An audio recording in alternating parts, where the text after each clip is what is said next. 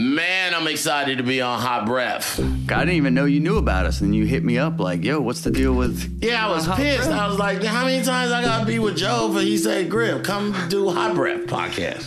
I didn't even know it was out there like that. Why is you doing it then if nobody know it? That's some stupid shit to do. You've been around black people too long. You're starting to do black people shit, dog. Stop doing black people shit. Well, you keep doing white people stuff, too. You were just on Bird Show this morning.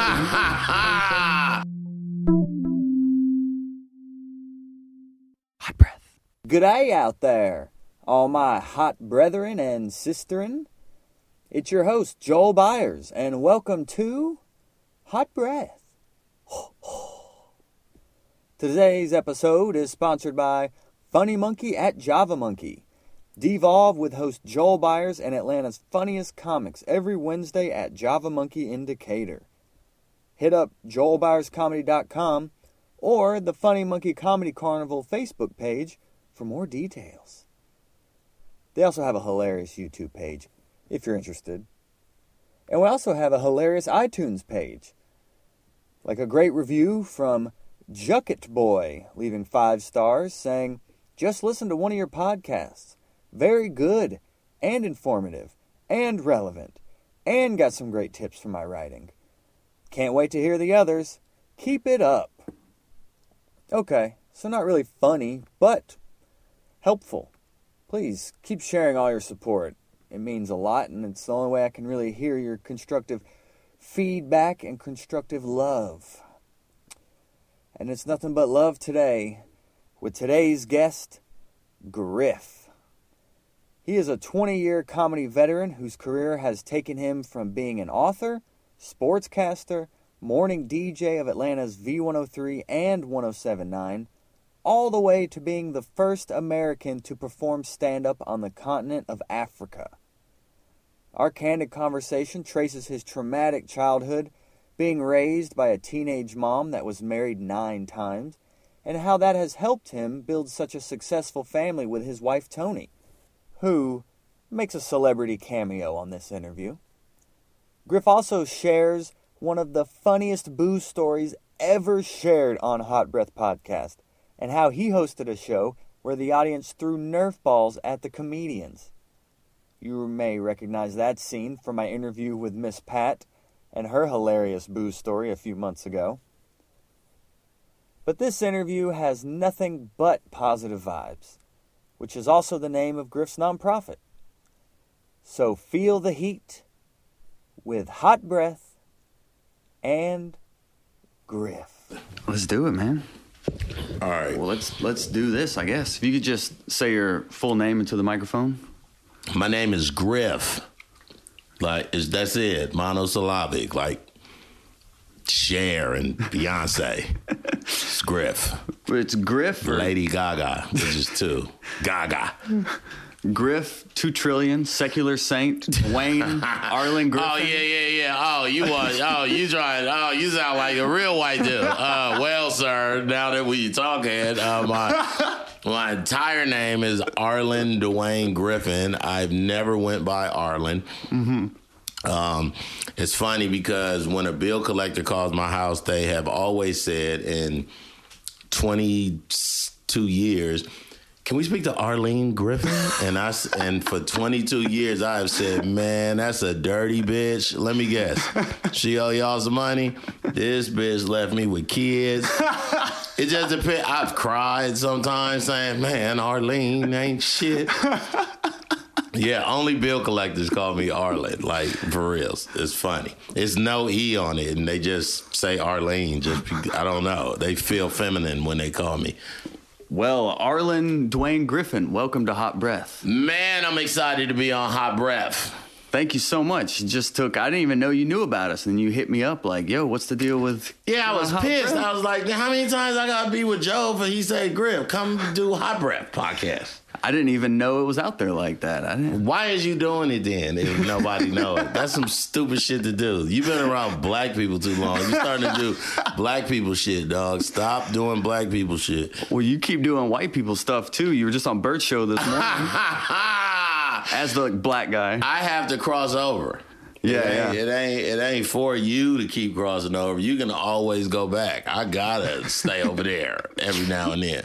How'd you get hooked up with them? Bert loved me. I've been doing Bert's show. Bert wanted to be the first morning show to do like Hot 107.9 and Q100 presents Friday night. Wow. And you know what I'm saying? In Buckhead style. And I was with black folk. They wasn't down with that. It was so awesome. Me and Bert was going back and forth. Like, I know Bert for like a decade. Oh, wow. Yeah, Did you meet through the radio? Yeah, I know him through the morning show boot camps and really got closer to him. You know, every year they do a morning show boot camp. Probably about 350 350 different morning shows from around the world. And I was always the only black person there. Maybe it was a couple black producers, but normally I was the only black air personality. But I was the only comedian. You know, all radio people think they funny. And they are to the three people in the little box they in every day, but they not comedians. So I'm always welcome in Wyoming and Idaho and Des Moines and all these different places because I know all the morning show people from morning show boot camp. And I was going when I wasn't even on the radio, like still making, oh man, it's all about relationships, like straight up. Yeah, because you started, I guess, your first morning show was at V100? V103. V103. Frank Ski. I started that November of 98 till about November of 2001. And you were like a sports broadcaster, kind of. What it was Frank. I had never done radio, so a lot of people think I started comedy in D.C. and I had won Comedian of the Year in D.C. and I was opening up for Mark Curry, and his producer saw me in D.C. Frank Ski was a morning show in Baltimore, which is about 39 minutes from D.C. And his producer just happened to be in D.C. that night. She saw me. She was like, "Oh, I'm from the Frank Ski Morning Show. Never heard of him. Don't do radio. Still listening. I just got this new 5 CD changer thing that's hella dope. Yeah. Me. Why don't I listen to radio, lady? It's a technology age. 1997. No. And she was like, "We got to have you on the show." Actually, she saw me before I won Comedian of the Year, and then when I was on the cover of the city paper, my pager was going off, and everybody was saying, "Man, Frank Ski talking about you. Frank Ski wants you to call the radio station." So Frank had told everybody to not call, and whoever know Griff to have him call. So I called, and he was like, "Congratulations." And Tara was like, "Yeah, that's the dude." And he was like, "Man, what you doing next week? Now, I'd love for you to come in." And I came in on Monday. I came in on 8, went on at about 8:30. Was only supposed to do a couple breaks and stayed on till 10. Then Tuesday, he asked me, could I come again? And I came on at 8, and I think I went on this time at 8:15, stayed on to the end of the show. And then Wednesday, he said, "Can you come again?" I was like, "Yeah." He said, "Can you come the rest of the week?" I said, "Yeah, I'll see you at 8." And he was like, "No, we here at 6. We started, I need you here at like 5:45, 5:40 to go over some stuff with you." And I was like, "Yeah, I guess." So I sat on with him for the next 3 days. And after I did that for a week, I didn't hear from Frank Ski for a year and a half. Wow. Like, I actually, I did my first big gig was Frankie Beverly and Mays outside of this amphitheater in Baltimore, this huge. And when they gave me the gig, I think it was like $1,000 limo. Went and got like 8 of my friends, you know what I'm saying? I remember them saying, "Please don't talk to Mr. Beverly. Just don't say nothing to him, the band, or nothing." I was like, okay, we didn't even care. We were so turned, you know what I'm saying? It was outside. And I asked the lady, "Well, how'd you find me?" And she's like, "Oh, Frank Ski told us to call you." So I saw him from that incident in a year and a half. Another time I saw him at a club, and I was on the other side of the VIP, like just walking in. I was like, "Oh yeah, there go my man Frank," and I was like, "Frank Ski, Frank." And he was not turning around. I was like, "Frank Coles, Frank Dog." He did not turn around, and then So that's twice in a year and a half. Wow. And then one day he called me in August and he was like, Griff, on a Sunday. He's like, Griff, man, I just, as you know, I'm not on the morning show in Baltimore no more. And as he didn't know, is I didn't know. Yeah. And what is you calling me for, you know? And he said, I'm moving to Atlanta. I was like, oh, yeah, I just did comedy down there. You know, Atlanta's cool. Atlanta's fresh. He's like, I want you to be on the show. I was like, all right. And from August, and I didn't hear from him again. So now I'm telling everybody I'm moving to Atlanta, and I hadn't heard from this dude for August 7th, September 7th, October 7th. Because I actually moved to Atlanta October 28th. Okay. So he might have called me on the 20th of October after he told me in August. Wow. You know what I'm saying? So I was even like, man, look, Frank, just don't call me no more. You know what I'm saying? Like real low self-esteem. And then he called me and I was like, I ain't got nowhere to live. And he was like, no, just go down there and get an apartment. I ain't got no apartment money. Like, you know what I'm saying? Yeah. Me and my girl live in the basement. Like, man. And the radio station put me up for a couple weeks, fronted me some checks, and I got an apartment right off of Chamblee Tucker Road, and we went on air November 9th. And you did that for a few years? I did that for 3 years. They fired me. For what? It just turned into like on the low hate.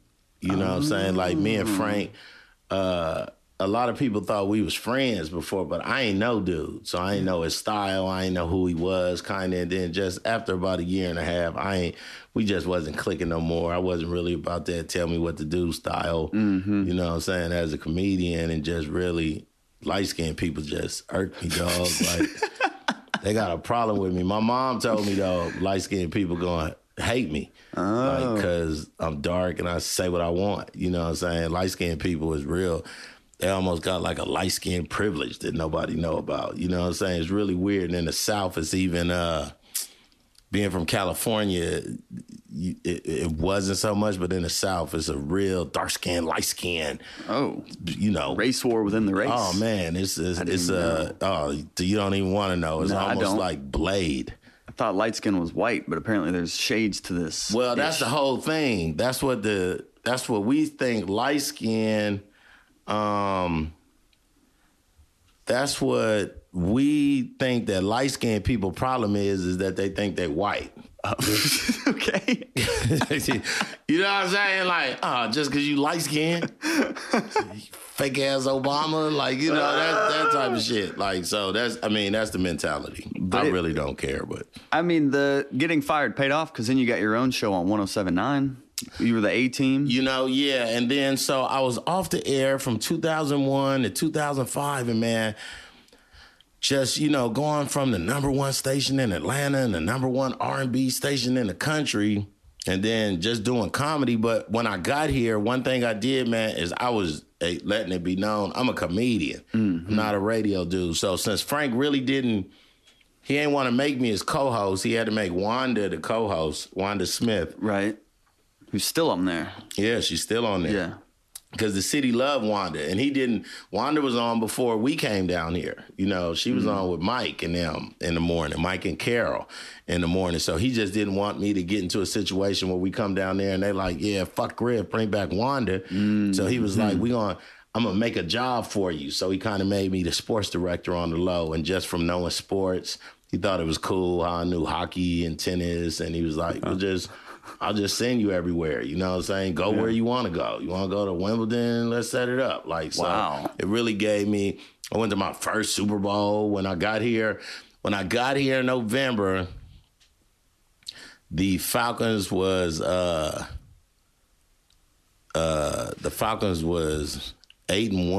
and they never lost again. That was a long time ago. Oh, yeah, that was all of 99. And then they lost to the worst team in the world to me, the Broncos in Miami. But just watching the fans and how we just happened to be here when the football team was doing good. And, you know, it just worked out for the morning show. And it worked out for you. You got Georgia Sportscaster of the Year while you were doing that. Yeah, I got that. That was pretty cool. It don't really help me you know, as far as getting gigs as a comedian, it's a fresh. It's a cool title, but then being on 107.9, I guess, was the next big. And then 107.9 was in 05. In January of 05, Ryan Cameron, who was on the morning show forever on Hot 107.9, started the morning show on when the station started. Mm-hmm. And in 05, he decided to go to V. So it left a seat open for the morning. Now, they didn't want me to come host, but they was like, Griff, we get you to come co-host. I was like, oh, yeah, that's dope. Yeah. Mm-hmm. And they called me like January 5th, and I ain't hear from them again. First day, man, let me tell you something. You will kill yourself crazy trying to make, you know, people ain't returning phone calls. I'm like, damn, am I going? Am I on it? Can I start saying I'm on it? Like, what I got to do? Like, and then in February, I had got a gig to go to Nigeria for the first time, Africa in 05. Wow.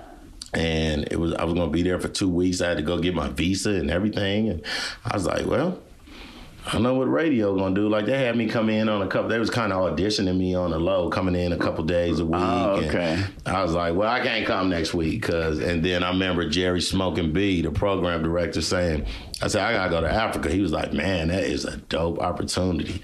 That's a fresh opportunity. But this one might not be on the table when you come back. So it's kind of, you know, you want to go to Africa, you want to have you a job for 3. I said, well, is you telling me I got a job or y'all auditioning? Like, because I'll go to Africa, homie. I don't know. You know, at this point, I had prayed to God to really like, man, I got to get back on the radio. I got to get back on the radio. And it was really on some to prove to Frank that he ain't make me. Boom. You know what I'm saying? Mm-hmm. Like, you ain't make me. So my whole drive was like, I got to get back on air in Atlanta. I got to get back on air. And then when I got back on air and then I was going against Frank, you know, it was that first year was really on some, told you, Frank. You're not nothing. I can do my own stuff. Like, it was kind of like that style. And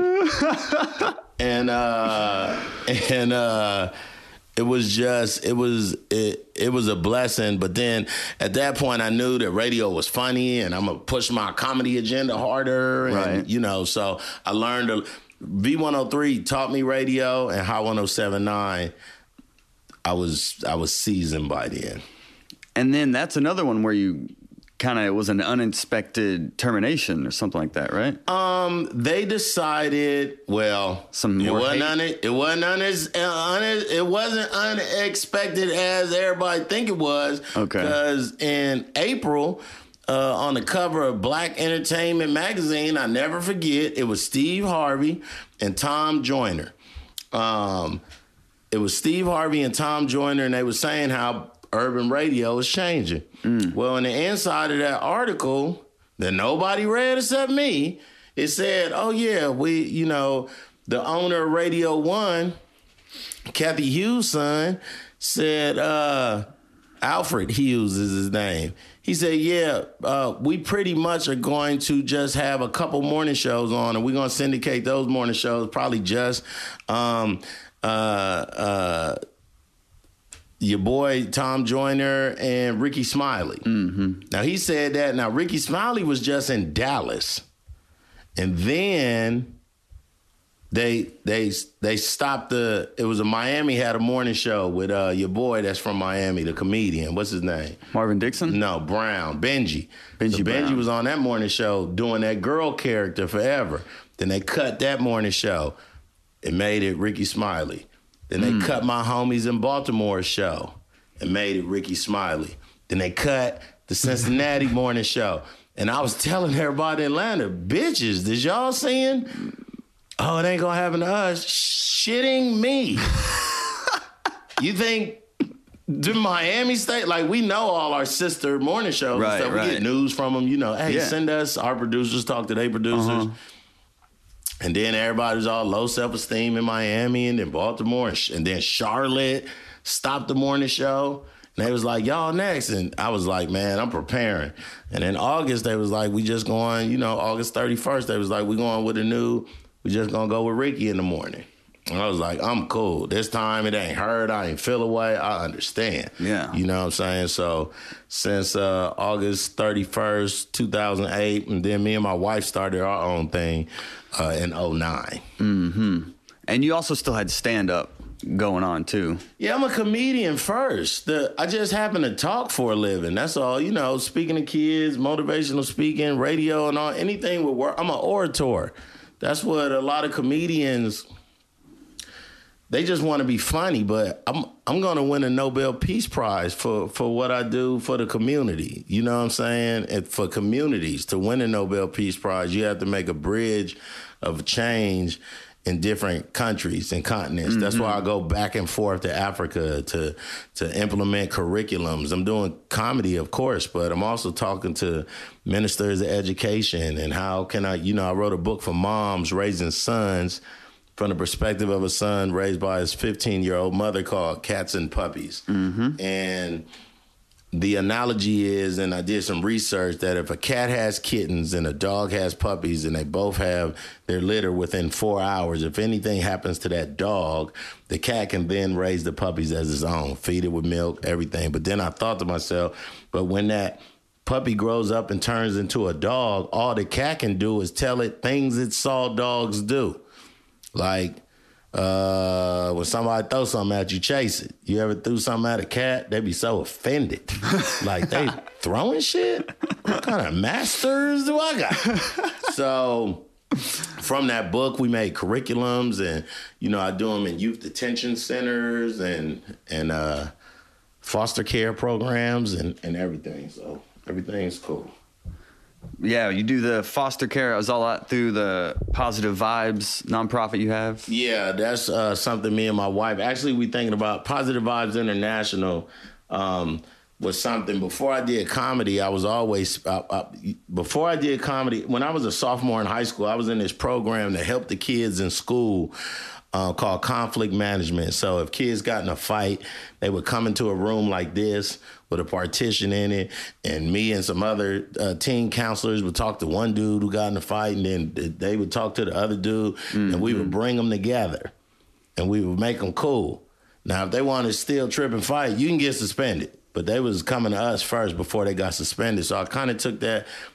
By my junior year, I was going to alternative schools, schools where kids got kicked out, and just going up there chopping it up with the teenager. And then I figured when I grew up, I would go to the alternative schools and I would bring comedians and sports people and, just some people to encourage these kids. Yeah. Well, in Baltimore in 1994 and 95, I found that I ain't know no comedians or sports people. So I was just going. I had just started doing comedy, and then I so I've been speaking to kids way before I've been doing comedy. Was there anybody when you were a kid that spoke to you like you are? Not one time. No. My mom was married 9 times. I didn't get one word of advice from 9 grown-ass black men. Nobody told me anything I could relate to another kid. And I told my mom a couple years ago, I said, Mom, you got the worst taste in dudes. And she laughed, and I expected her to say, fuck you, who you talking to? And she said, but look how many examples I gave you on how not to be. Wow. Right. We're OG comeback, right? Nothing you could say. Damn, drops the mic. Yeah. Wow. That's inspirational. Because she was inspiration for the Cats and Puppies movie as well. Yeah, the book and the movie and the cartoon and everything. I mean, my mom was, she the matriarch of our family, but she really made me as her firstborn son to be the patriarch and to take her lead. So, and shout out to my dad. He lived in Kennesaw. Oh, okay. And, we cool now. We had a pretty tough beginning in our relationship. But, basically he was an asshole and mean. And, I wanted my dad to play football with me in front of and take me to the park and laugh all the time. And, tell me he loved me. And, little things kids want. Buy me some toys for Christmas. All my dad bought was underwear and socks for Christmas. And it took you 20 years, I guess, to link back up I with talked to him for 20 years. Yeah. And then I I was at church one time, and our pastor said, on Father's Day, and our pastor said, I mean, all the men stand up, all the men with that, all the men that say, I don't care about him, he don't, I ain't calling him today. You do care. You care as soon as you say, I don't care about him, and, call him. So I called my dad after. I said, man, you got some grandkids and some, I don't even know what we arguing about no more. Like, I love you, happy Father's Day.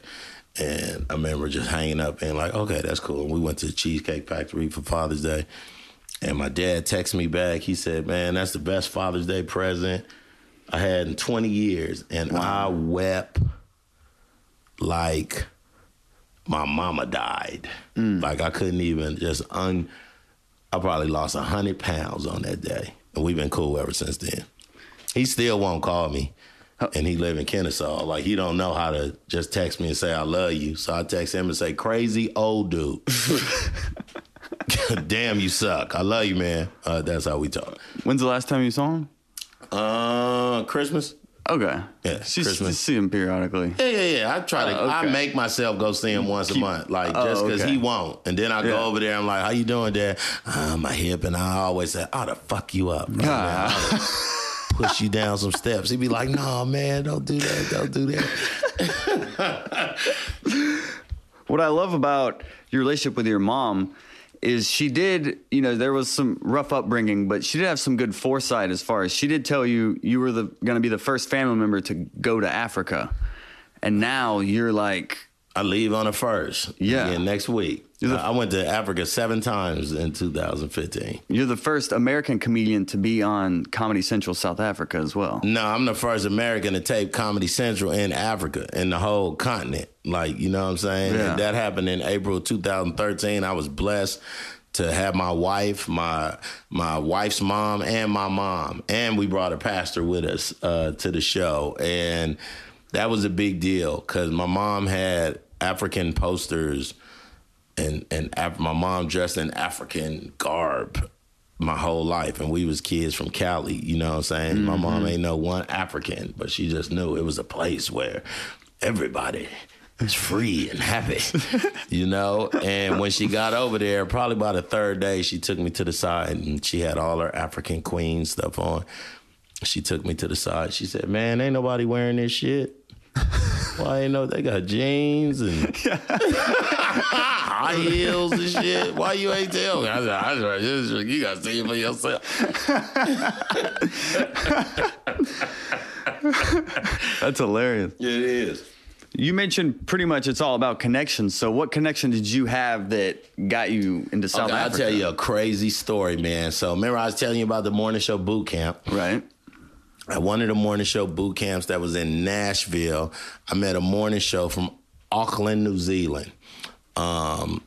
This was in 2008, in like May of 2008, and I met them, and it's Dom and JJ, Dominic Harvey and JJ Harvey. Now they're a married couple and they on the radio, and they've been doing it probably now 16, 17 years. They the Q100 of New Zealand. Wow. And they syndicated through the whole country. So if you don't know them, you don't know radio. You know what I'm saying? They like that. I didn't know how big they were. I just love Dom. Dom just had this, man, let's go jump off a building style. You know what I'm saying? Let's be American. He had me cracking up. He was hilarious. And he was like, man, if you ever come to New Zealand, you can stay with us, come on the radio with us. So when I got fired in August, I called him in January and was like, I got some time. Mm-hmm. And I flew out there. My wife made it possible, man. And we'll talk about women in a minute, but my wife got me a ticket. And it was cool how we did it because I brought my daughter was 2. And she had never been to California yet to see all my family in Cali. Only one out here is my dad. But my mama, all my brothers and sisters, my nephew, my nieces, my aunties, my uncles, they all in Cali. And so I got to drop off my daughter for a couple weeks with her grandma and all them, you know what I'm saying? And then from L.A., I flew to New Zealand. When I was in New Zealand, I got there, man. I woke up every day for 2 weeks with this morning show, doing stupid shit. Everybody, of course, loved my accent. They taught me New Zealand. One thing about comedy, I think I'm a sociologist before I think I'm a comedian. I try to find the relative norms of people, and then I think the common denominator that we all know as comedians is that everybody want to laugh, so they go one. But if you do some research about a culture, they go another one. If you learn about the city, they go another reason for them to like you. If you know where you at, they go another reason for. So the whole thing, we just want to be liked, and it's a formula, to be liked. But while I was over there, by the third day, it's only one comedy club in all of New Zealand, and it's around the corner from the radio station in Auckland. So by the third day, I was featuring that weekend, and then the next week they let me headline. And the indigenous people of New Zealand are called Maoris. The Rock is a Maori.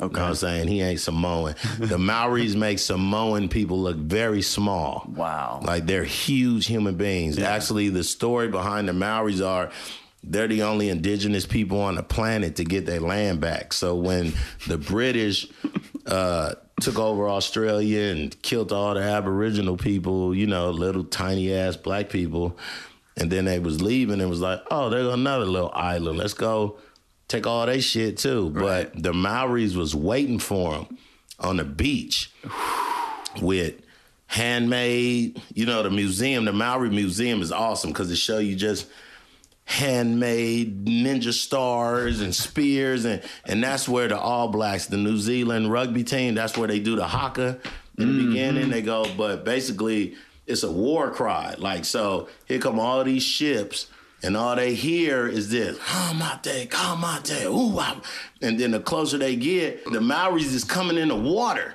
swinging shit and, going against guns. So after years and years of fighting, the British called timeout.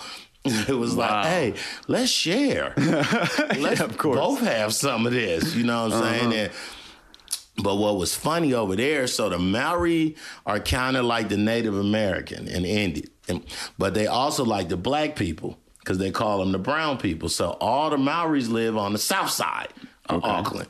The people I was staying with is white people, and they was like, I said, I'm going to go, to the other side of town. They was like, I wouldn't go over there, Griff. Like, you sure, man? We born and raised here. We ain't never, man, you gonna catch the train and the bus, and you sure? Like, I said, man, I'm black. And then they was like, yeah, but they brown and they don't. I said, man, y'all sound like regular white people. I'm good. I'm always good in the hood. And I called my man Akon's DJ, Benny Demas, and he was like, oh, man, it's a dude. We've been making tracks for them with Akon. He like the Puffy and the Bad Boy. They celebrating like their 10-year anniversary at a park this weekend. You should go through. Man, I went to like what would be Piedmont Park to us in Atlanta. They was having an outside concert of all the biggest Maori artists over there. Man, I was on stage. I was in. So now I got the Maoris coming to my shows. I got, learning their culture. And so to end this long story, I don't like to make a long story short. I think you're supposed to embellish the long story, make it good. It's all interesting. The last day of my last show in New Zealand in January of 2010, a white lady was outside smoking a cigarette, and she was like, "You funny." I said, "Thank you." She said, "Yeah, I'm African. And I'm here because my daughter live here, and I just met her boyfriend. I don't like him." And I said, "I don't like him either. Fuck him." And she said, "Man, I can't believe I came all the way over here." She said, but anyway, after I talked with her and had a drink with her, she said, "My husband and I are opening a comedy club in Africa. They're going to love you in Africa." Wow. And they brought me in April 2010. In 2010, I became the first international act at the first comedy club open on the continent of Africa in a casino in Johannesburg. So really, man, it's when I say all that and look at your face like, damn, really? Nobody called you, booked you? No. We're blessed with timing. Our timing is our gift. You know what I'm saying? Our timing ain't just on stage. I'm always on the plane next to the dude who, I was on a plane one time going to Milwaukee. Me and this dude was trying to get in first class and we couldn't, and they put us right behind first class, like in the curtain. And he had this giant ass briefcase, like a really weird looking briefcase, like he had spells and potions in it. It was really big, like it wasn't So I was like, what's in the briefcase? He was like, you don't want to know. I said, I sure do want to know. What you got in there? Some lotions and elixirs? Like, so he said, you really want to know? I was like, yeah. So we laughed. We was drinking. And he said, you sure you want to know what's in the briefcase? Hell yeah. It's like a thick-ass briefcase. So he opened it up, and like files in a cabinet, it was the tips of shoes, of dress shoes. And he was the president of Florsheim Shoes. And they had just bought Stacey Adams. And all he does is go to Macy's and all these different places and tell them buy 1,000 of these and buy 2,000 of these. And he was on his way home man, that dude ended up sending me like 4 pair of shoes, like some different ones nobody seen before. And so it's our timing. Like it's our figure the odds of me sitting next to the president of some shoes, and I like shoes, and I can speak intelligently. You know, I'm not just I got to sit next to this black dude on the plane. You know what I'm saying? We chopping it up, having a good time. You know, he should have gotten you in first class. Oh man, that's what we was laughing at. We was like, I said, how? Because I was flying standby, and he was like, I ain't flying standby. I just ain't have enough. I couldn't find my diamond package or whatever he was. You know what I'm saying? Yeah. So he could have been in first class, but for some reason, the universe wanted us both to sit there together. And that's really the story of my life, man. From what I said in the beginning, Frank Ski's producer just happened to be at a comedy show that I was with at Mark Curry. And about that Mark Curry show is my first time featuring at the Improv in Washington, D.C. It's about to be a nice little lick, probably, I don't know, $500 for the weekend, Saturday, Thursday, Friday, Saturday, like 5 shows, 6 shows. So I crushed on the show that she was on, you know what I'm saying? And the next day, Mark Curry kicked me off his show. Okay. Like straight up. Yeah, like I've heard that before. Yo, I don't fucking need you crushing. The fuck on. And then he didn't even tell me. Like somebody else was like, yo. And actually the GM of the Improv was like, Griff, man, I hate to tell you this, man, but that motherfucker kicked you off the show. Son of a bitch. You was too strong. So I hated Mark Curry for so long. You fucked my money up. When they did the Laugh-A-Palooza here, his manager was hosting something that I was on the panel on. And I was like, what about that time y'all fired me? And he was like, Griff, you was too strong. Don't nobody want you to fucking... Mark was the headliner. Don't nobody want to work at a comedy club because a new comedian that he don't know? He got somebody that wasn't funny. Straight up. I remember it exactly. Yeah. You, when you first started, was too strong. Yeah. So he said, it's really a compliment. I'm sure it felt like shit, but... yeah, we'll take whoever else is strong, too. We don't need you to be strong. We need you to be funny.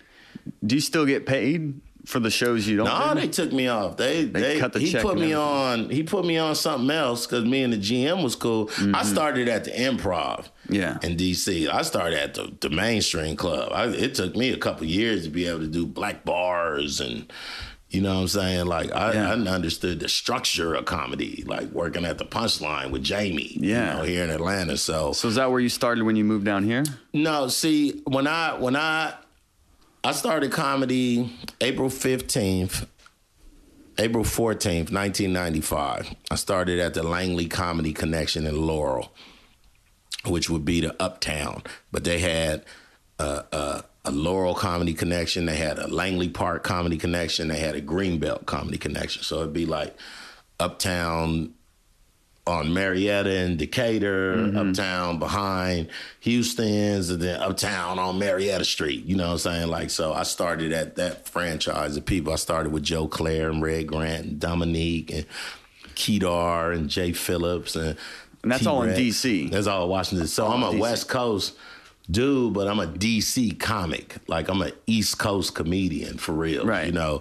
And then when I came down here, of course, Gary wanted me to host Uptown on Wednesdays for the, you know, being on the morning show and getting more people. So I did Uptown, and I knew Jamie real quick because I wanted to be part of the Punchline and did some things with him. So I had a fabled career, man. Like I've had a very blessed. I've had a blessed career. And you hosted a lot of your own shows around the city too, right? Oh yeah, I always. Well, see, what happened to me is in '97. It was a. Should I say his name? It was a dude named Brian. Let me pull up my phone because it might say bitch ass Brian. But he wasn't a bitch ass Brian. Okay. No, actually, his name was Brian Dennis. Okay. And he was booking comedy shows at colleges in '97. And in '97, I had only been doing comedy 2 years, but he was giving me $1,200. Wow. To open for somebody else, wow. You know, who was maybe getting 2,000. And he was constantly giving me work, like, I don't know, 8, 9 shows a year that year in '97. Yeah. Well, one day in '97, Brian Dennis couldn't come to the college where he had already paid me. That was one thing that was great about him. He gave us our deposit, and, you know, he gave me $600 in advance and then pick up the other $600. You know, every time it was beautiful. You know what I'm saying? 2 years in the game, $1,200 a couple times. That is, I'm Seinfeld to these motherfuckers. I'll take that now, man. Yeah. And he told me to pick his check up because he couldn't come to the gig or something. He's like, Griff, grab my check. I'll get it from you when we go, you know, to this other gig. So they gave me this check. They gave me an envelope that wasn't sealed. Now, if it was sealed, I'd have never known. We maybe never even having this conversation. I don't know who I would have been today. How much you think his check was? And he had already paid me. I already got my $600. The other person got 2 G's. How much you think as a comedian that his check was from the college? 10 grand? It was $39,000. Are you kidding me? Hold on 1 second. Hello? $39K, which means he walked away with $36,000 from just that college. There was a lot of money in comedy back in the day. Homie. Yeah. And it is never for us as comedians to say, oh, well, Griff gave me $500. I wonder how much he made. What? You made $3,000. You only gave... Because we got our money. And we said we would do it for that money. Yeah. So once I learned, oh, that's how you do it. Well, and I booked all my own stuff after that. Like, I really was like, I already know what it. You gotta get your own money, then you pay people. Like, I always. Now, I ain't never been on a scale of Brian yet, but that's one of my goals. Yeah. But if I got 40 G's from a school, I would. And then that's ridiculous, right? But I could still give you $2,500 and give somebody else $2,500, or maybe even bless another person with $1,000. I mean, but you got to think, even $1,000. Oh my God, I just got a stack.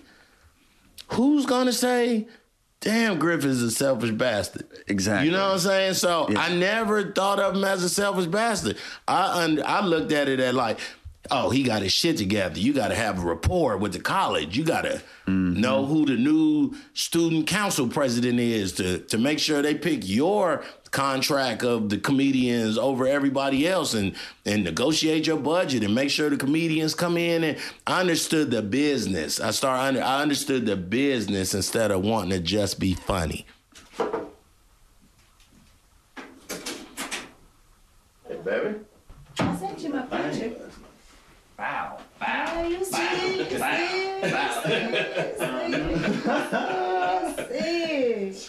I'm about to. Long hair, don't care. White boy anywhere. What is the deal? Got the candle lit. Let's get it. I know. Turn off the lights. You stupid. You get some hot breath water if you want to. So we were talking about the business side, and I just want to. Yeah, I asked you about hosting shows and everything around the city because I ask every comedian on this show a story of them getting booed, because every comedian in Atlanta has a story of getting booed at some point in their career. And Miss Pat, who has now moved on to Last Comic Standing and released her own Miss book. Pat, I remember when Miss Pat is the shit. I'm so proud of her, man. I remember when she first started, she was all over the place. And then she went mainstream when she went Indianapolis. Right. And became like that black girl on the white shows and fixed her style and stopped and got away from doing black rooms and started doing a hot 22 and then turning that 22 into a solid 39, you know what I'm saying? Yeah. So I'm a fan of Miss Pat. I love her. I love her hustle. Well, her story was doing a show where they were throwing Nerf balls at people. That was my show. Yeah. Oh, that was, yeah. So I was always, to me, comedy is the vaudeville throw a tomato at your ass. Like if so I was trying to figure out how I could, and it was a process because some balls was too hard, and so you don't want to just hit somebody. But I had everybody in the audience had these Nerf balls, these as soft as I could get them, and they would throw them at the people when they was horrible. And I was just always trying to not emulate the Apollo or my thing is to shake keys. If they're not funny, shake keys. Just make it should be just as fun as somebody bombing as it is them ripping for the audience. Okay. You know what I'm saying? Yeah. I just feel like that. And then it's still fun because when you bomb and now the audience is uncomfortable and the host got to come out and and maybe he was funny or she was funny and now they hate the host because the last person talked about the pastor mama or something. You know what I'm saying? So I just always thought, if we going to boo people and make them feel bad, man, let's really hurt their feelings. Let's throw shit at them. So did you start the shaking of the keys or did you hear that? I saw Coco from Detroit do that at All Jokes Aside in 97. Okay. And I was like, I'm taking that for the rest of my life. I love it. I love it. Were there any others that you tried but they just didn't work? Like you did the Nerf balls and the keys. Did you have some that didn't quite work out? Well, Any with bullets? me, when the bullets, hey, shoot these motherfuckers. No, the thing with the keys with me, I would have people shake their keys, and if they didn't have keys, I would make them say, keys. You know what I'm saying? To me, that's still fun. That still make them fun. And then the crowd get into it. And so if you asking me what's the time I got booed, man, the time that I got booed and it meant something, because sometimes first time I started it was 4 people in the audience and they booed me. I was like, y'all ain't shit. And when I was like, y'all ain't shit, the bartender laughed. You know what I'm saying? I was asked this dude, man, how you doing, man? Man, fuck off. Go back over there. And I was like, ooh, y'all came with the best spirit. And the busboy laughed. So on my first day of stand-up, I realized it, man, fuck the crowd. They hate you. You know what I'm saying? You gotta do it for you. I made the bartender laugh. I made the busboy laugh. Just because these motherfuckers wasn't laughing. Probably in June of 2010, I was on my way to Orlando. I was driving by myself. It was rainy. It was just an awful drive. That 6 hour turned into almost 8. And then I was going straight to the club, changing. And And then I figured, man, it rained and lightning and thundered the whole way down from Atlanta. I'm going to get there, ain't no. So my spirit was bad. And I was just like, and I got to the club and it was packed. Oof. It was absolutely nowhere to park. 400 people in this club. You know what I'm saying? So now I'm still mad. Like, now all these people here and it rained and... You know, not knowing that Orlando people don't be tripping off rain. Like, it rained there. Like, you know what I'm saying? So my spirit was bad. And then I had got drunk. Before I went on. Oh, yeah. And like drinking too much. And the dude that brought me on, I really put him on. I'm the first person who, you know what I'm saying, maybe in 2002 or something, I put him on, you know? So he was like, man, this my mentor, this my guy. I love this dude. You gonna love me. Started me. If it wasn't for him, I would, you know, getting the best. And I was like, hey, hurry up and bring me on. I'm drunk, right? So he bring me on, and I'm like, hey, yeah, okay, where am I? Orlando. It rained and shit the whole way, and everybody was like, mm-mm.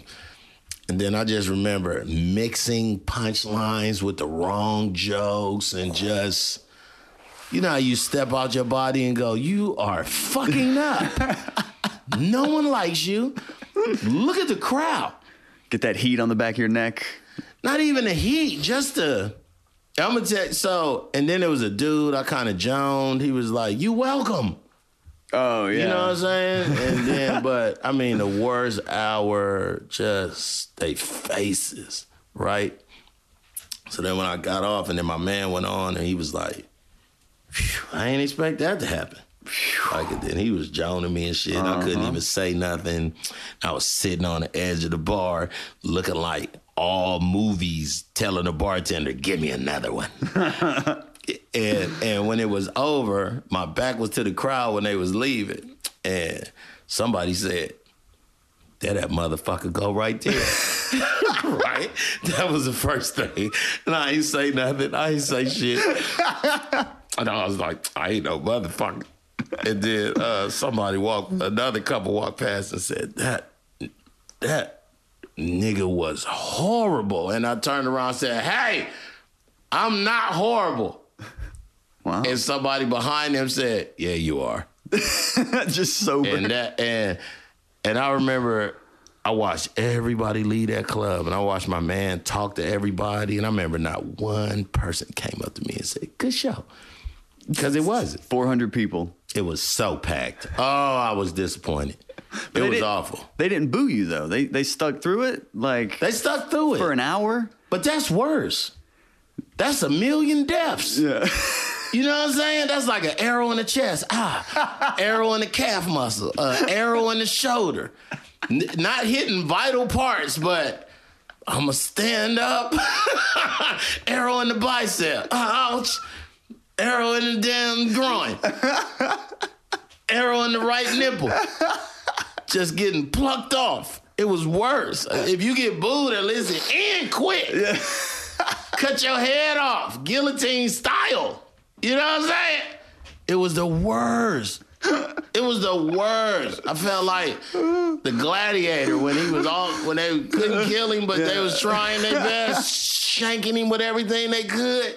It was awful, dog. That's, to me, physically getting booed, get off the stage. I got a short memory for that. Like, you know what I'm saying? But that 2010 show, homie, that sucked, dog. I hated it. I hated and then I drove right back home. Cause he was like, I'm gonna give you this money, but just cause you my mans and them. But you know I ain't supposed to give you this money, right? And just driving back home the same night, then it rained even more, and I just man, and that was it. Make me feel bad again. Just think about it, like you know what I'm saying. I laughed till I teared up over here, man. I know. As a comedian, woo. 1,000 deaths, dog. 1,000 deaths. And that's not just starting out in comedy. You've been in the game a minute. That's what sucked the most. Yeah. I was 15 years in. You know what I'm saying? 10, 14 at least. You know what I'm saying? So it super sucked. Yeah, it super sucked. And how you can say to the day how long you've been doing comedy. How long have you been doing? Today is the 26th. 19 years, 10 months, a week, and 5 days. Wow. No, 20 years, 10 months, a week, and 5 days. I'm 21, April 14th. Wow. Yeah. And just to add a little context to comedy, because you have so much experience in it, and you mentioned earlier on Bert from the Bert Show wanting to kind of bring mainstream and urban radio stations together. Yeah. And comedy is something that's like still segregated. It's like comedy and church are two things that are still. That's funny. That's real. No, you're right. Like, but see, you a white dude who can do black crowds, to me, gives you a power over. And then your white comedy ain't like Gary's or Gary Owen? Yeah, it's not like, Gary really married to a black girl. Yeah. I think his oldest son might be 17, 18 or something, with this chick. Like, your comedy just, you so comfortable with black people. And I know that, no, I mean, really. And your comfort level, comedy is uncomfortableness. And your comfort level at an all black club. I seen you at seedy ass black clubs, dog. Like, for reals. It says a lot about you that it's like you already know how the black crowd is. You know all they triggers. You know what I'm saying? Yeah. Like, and you got it, and it's beautiful. You know what I'm saying? And I know everybody like, that's a funny white boy, and that's that white dude. But what's beautiful about you is I know you do mainstream just as hard at your funny monkey, Jones. That's your mainstream. Yeah. You know what I'm saying? Like, so it's white comedians who must just drop their mouth when they see you and like, damn, I could never do that room. What?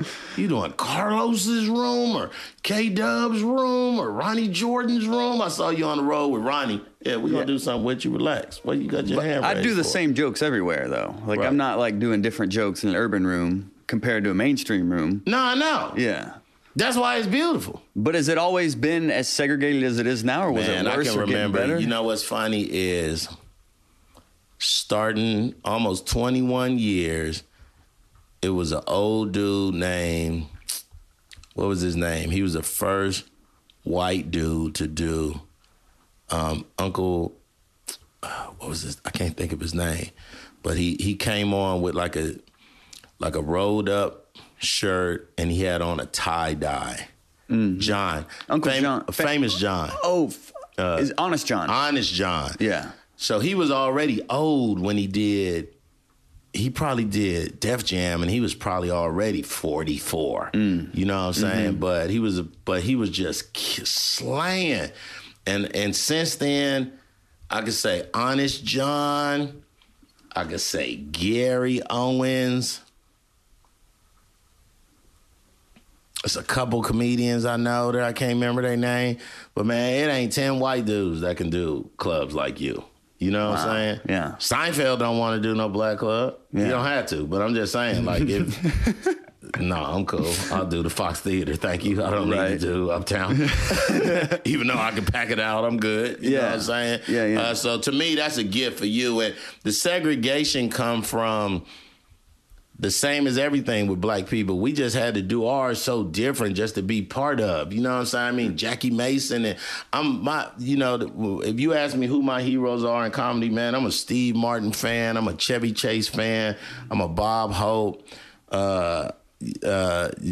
George Burns. You know what I'm saying? These white people been doing comedy for 100 years. Milton Berle. Literally 100. Bob Hope and George Burns died at 100 years old. George Burns was doing Vegas at 96. Like, 45-minute sets, hour sets, still a 96 with a cigar and brandy. You know what I'm saying? So that's just something we didn't have the privilege of being able to get in like that. You know what I'm saying? So we had to do ours way extreme. We had to do it way, you know what I'm saying? Def Comedy Jam was cool. I never taped Def Comedy Jam. And when it first came out, it came out in like 95, 96. I wasn't ready. You know, I remember auditioning and just going, don't even know how to put stuff together like that good, you know. But it gave Black comedians a place where they could do them and be comfortable and be good. You know what I'm saying? Steve Harvey, Bernie Mac, Chris Tucker, like the list is endless. And then they all went to do mainstream stuff. You know what I'm saying? Yeah. But it started from Def Comedy Jam, but then Def Comedy Jam kind of turned into a joke of its own. When sketch shows were saying, "Oh, welcome to Def Comedy Jam," and all you do is say, "And then I sucked a titty," and the whole crowd laughed, and you know what I'm saying? Yeah. So, I believe the segregation come from we kind of still don't want you in this, but we know you funny, so we can't hold you back. Right. You know what I mean? Yeah. So it's not, you don't want us to come together. Because I say great power. I think it's, I mean, man, I love doing shows with you. My wife would tell you, and she here, and she raising her hand like we in class. He's going to interview you, babe. He has a whole segment for you. You can hop in. Well, I really just can't hear you from over there. I truly just wanted to make the statement. You guys are two comedians, so you're speaking of segregation from the comedian's point. The person is for your artist, for the audience. So the type of person that wants to see your comedy is gonna follow you no matter where you are. Yeah. So if you're in a Black club and they like, I like Joel. If the person is Black, they're gonna go. If Joel is doing a white club, they're gonna go. So the fan is more. I think what happens is, to me, I feel being a wife around comedians a lot. I think y'all forget the actual fans. You forget that it's truly about what we also want in your art, what we're desiring, instead of you guys basically loving on each other all hard. Do that make sense? Yeah, that definitely makes sense. Hey, babe, yeah. Listen to this text I just got. Yeah. From Jameson's teacher. She in trouble? Oh, it's long. Oh. Good afternoon, Mr. Griffin. I'm contacting you because Jameson's behavior has been very disruptive lately. She's taken her comedy a little too far, and she hasn't been able to calm it down and control her behavior. I noticed that she was about to have a meltdown, and the student said she was scared they were going to tell that she called one of my second graders a stripper. Jameson was almost hysterical, saying, I was just playing, but honestly, she's been playing too much. The young lady had no idea what she was speaking of because she's younger. Please speak with her about this matter. Her behavior may end up affecting her grade because we are moving rapidly to prepare for the Georgia milestones. Now, Joe. Yeah. I'm going to whoop my daughter when she comes home. Okay. Straight up. Okay. Because all our kids are funny, but all our kids are smart. Mm-hmm. And you must know the line. You know what I'm saying? You must. All of them done got this same whooping. Yeah, and you have 5 kids. Yeah, totally, all of them have got the right, babe. Can you think of one that didn't? A teacher ain't call us and say he's good and everything else, but today he was. So yeah, she's gonna get her ass whooped when she get home. Yeah, and what I think I'm gonna end up doing is making two. Yeah. So what we'll do is just close yours out, right? And just you promoting we'll make this 2. Yeah. I gotta head towards Jameson is done at 3. Yeah, I'll be there. I'm gonna be home by 3. You gonna whoop her or you want me to whoop her? No, she'll feel it if you whoop her. You know, if I whoop her, she used to me yelling, but when you whoop her, it's a different. I just hate the whoop her though. But you said on air you was gonna whoop her. I was just saying that. You was lying? I can't whoop that little girl. I mean, what am I do? Should I yell at her or shake her? You should whoop her. But maybe the girl was acting like a stripper. We don't know. Okay, all right. Okay, I'll whoop her. But I'm not playing, man. I'll whoop her. Oh, this is some bullshit. No, because she did whoop her. I'm going to whoop her, too. She going to get 2 whoopings. Well, I'm going to whoop her soft then. Don't leave. When she stab you and shoot you, don't be saying Toni Hill. Oh, when she set your ass on fire and be like, Dad, I did a bad you thing. On fire because I let her lay in the bed the other day. You kicked her out. That's what I'm saying. But man, you so soft. But when I whoop her, man. I'm gonna say, who's so soft? This last time when she lied to you about that dang on thing, I just like that she can't. Oh, don't you got somewhere to go? I do. All right, well, thank you so much. See the red Did shit? y'all hear that shit? Yeah, yeah. Did y'all hear that bullshit all the way out? Are we recording? Oh, what's your shit? Yeah, it's recording. It's real. We out here. I'll whoop her. I'm a beat her with no clothes. No, I'm gonna tell her put on a jacket and whoop her with something that don't hurt. Like a dog. Look at you. Have me in here whooping you with a Cabbage Patch Kid. Okay. I gotta say, Griff, you've been super generous with your time and your wisdom and information. I'm so glad you texted me being like, why am I not on here yet? Right. Yeah. And then I was like, maybe you don't want me on. Maybe it's some Joel and his favorite black people shit. I ain't know. You've been on my list. It's just getting the preparation. You know, Right. I have to prepare for these. So I appreciate you were your on the preparation. list, no doubt. Thank you so much. And please, you have so many good things going on. Please let the people know what the future holds for Griff. Man, I just want to tell all the comedians, get a passport. You get a passport. I see you got yours. I got mine. We did a show together in Nashville, and the next week I went and applied for one. I and got saw it. you took a picture of it. I'm so proud of you. Get a passport, man. $100. You know, if you get a passport events will come to you. That's just the law of attraction. So in December, a cartoon that we've been working for 6 years finally came on Comedy Central in Africa. And now we're about to shoot the rest of the 10 episodes. So that's a great thing that's happening right now. I got a lot of comedy shows in Africa. I'll be in Johannesburg again, February 2nd through about the 20th. I think in April I'm going to be in Uganda or, I don't know, Kenya or something like that. Africa's huge. You can stay 3.5 Americas in Africa. So it's a lot that I want to, you know, a pastor told me the other day, he said, it's not that you think small and don't have big dreams. It's just, how do you eat this elephant? One bite at a time. You know what I'm saying? Today I think I'll have a half an ear or it goes some ankle meat. You know what I'm saying? Like you just can't. So I just believe with the gift that we have of comedy, it's a lot of things that we can do, and we haven't even touched the surface of doing it. I'm an orator. I'm a motivational speaker. I'm an author. I'm a voiceover. I'm a husband. I'm a dad. But as a sperm, I was a comedian. 400 million sperms in a teaspoon of sperm. One sperm came out and said, watch out, y'all. I got to go be funny. I got to whoop my daughter. I got to... You know what I'm saying? Like, that's how I look. You got to look at the numbers. Well, what do the numbers say on social media? That was a terrible segue. That was what I just did. Speaking of numbers. Well, speaking of numbers, your social media. 3. Ha, ha, ha, ha. 3 bots. Okay. Yeah, but your social media and all that, let the people know where they can keep up with you. 2 trillion. Hit me at the number 2 and the word trillion. 2 trillion for everything. Website, Instagram, Twitter, everything. Boom. Boom. Boom. Go Raiders. Woohoo! Thank you, Griff and Toni, for making an appearance. Stay tuned next week for part 2 with Griff and Toni.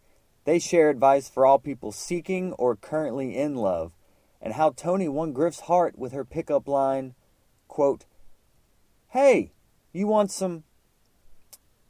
You'll have to finish that sentence next week. Tune in. But in the meantime, you can let me know how you enjoyed this episode by sharing a comment on our Hot Breath iTunes page. And also keep up with me on joelbyerscomedy.com and at joelbyerscomedy on social media. And please also keep up with my engineer, Amon Garner, on Facebook. He can provide anything you need from producing to editing. Anything you have sound related, hit him up. He's your guy. And of course, my theme song composer, at Aaron A. Rogers on social media. Keep up with her as well. We are up to 23 episodes now, so please revisit our interviews with everyone I've had, from Last Comic Standing winners to nationally syndicated radio DJs. All in the name of hot breath. Hot